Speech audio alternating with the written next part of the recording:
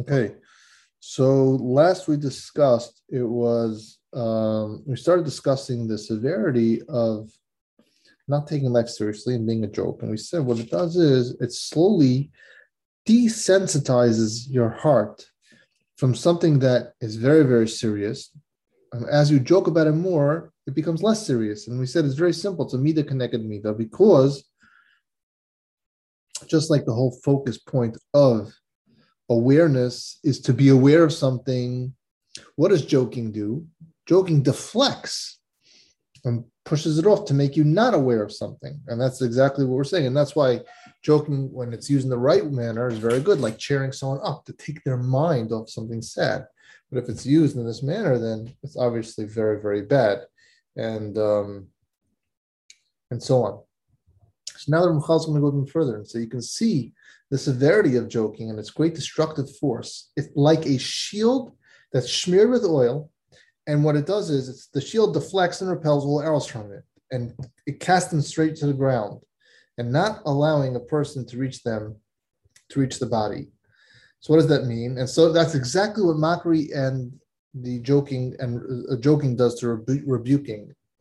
So a shield that's smeared with oil, when you throw something at it, it just slips straight to the ground. Now, say when one hears mockery, let's say after you were in a lecture and you're very inspired. The rabbi gave an incredible lecture, and he's really, really inspired by the whole. And you're really inspired. You want to, make yourself better and so on. And then one guy cracks a joke, makes fun of the whole thing.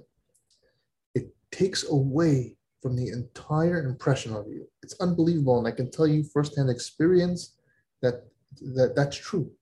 You hear a powerful drasha, a powerful lecture, and then all of a sudden one joke ruins the whole thing. And that's what he's saying here. A person repels from himself enormous amounts of inspiration and motivation, which his heart would normally be inspired and motivated within himself whenever he sees or hears matters that arouse him to make the necessary spiritual reckoning and examination of his deeds. However, through the power of mockery, he casts it all to the ground, just like that shield with oil. And it will make no impression on him whatsoever. And the reason he's unimpressed is not because of the weakness of the motivating factors, not because he wasn't inspired by the speech, not because of a lack of understanding of the message, but simply because of the power of that deflection, of that joking, which tears down all matters of ethic and fear of Hashem. Think about that. And behold, the Navi Yeshayas cried out. He was very upset about this because Klal Yisrael was suffering of this affliction because he saw that there was no room left for Musar, for reproof, for rebuke, to make an impression because it was ruining any hope for the Rishayim to repent. And this is what Yeshaya meant when he said, so now do not scoff lest your affliction become more severe. Do not scoff, do not joke around. So it's all about when you joke around, it takes away everything.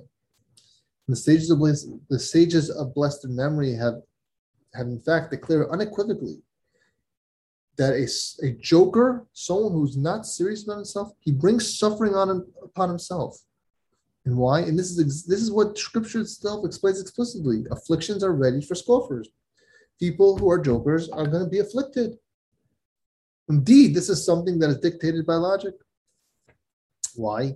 Because one who's motivated for the contemplation of the thoughts that evoke fear of heaven and by the lessons that instill this fear does not need to suffer bodily pain to mend his ways, since he'll already done tshuva by the force of the thought of repentance that will develop in his heart. So a guy who's serious about life and he realizes something wrong, he's going to do tshuva. He's going to do it because he thought about it and he's serious. But a joker, what's going to happen is he's going to be constantly deflecting it. He's always going to make life a joke and never going to do tshuva. And remember, we said in the last chapter that God is very, very patient. He may not punish you right away, and he may take a long, long time. But eventually, there's going to be a time when you're going to have to pay up, and you're going to have to suffer if you don't do tshuva. And what's going to happen is it's going to take away all your joking and all your laughter, and it's not going to be funny. Anything. Scoffers are motivated or not motivated by rebukes because the deflection of power of their mockery and cynicism has no remedy other than bodily affliction. For their mockery will not have the power to deflect these afflictions. The joking will not be able to will not be able to deflect suffering. It's like it does with the Musar. So, that in accordance with the severity of this transgression of mockery and its ramifications, the true judge is stringent in his punishment. And this is what the sages of blessed memory tell us. Mockery is a very serious offense, where it first leads only to suffering, but in the end, it leads to annihilation, because you'll never do tshuva. As they quote the pasuk in Yeshaya, lest your affliction become more severe, for a total annihilation have I heard from Hashem. And the next podcast we'll talk about what it's like, and the third detractor from Zahiros, which is having bad influences. See you next time.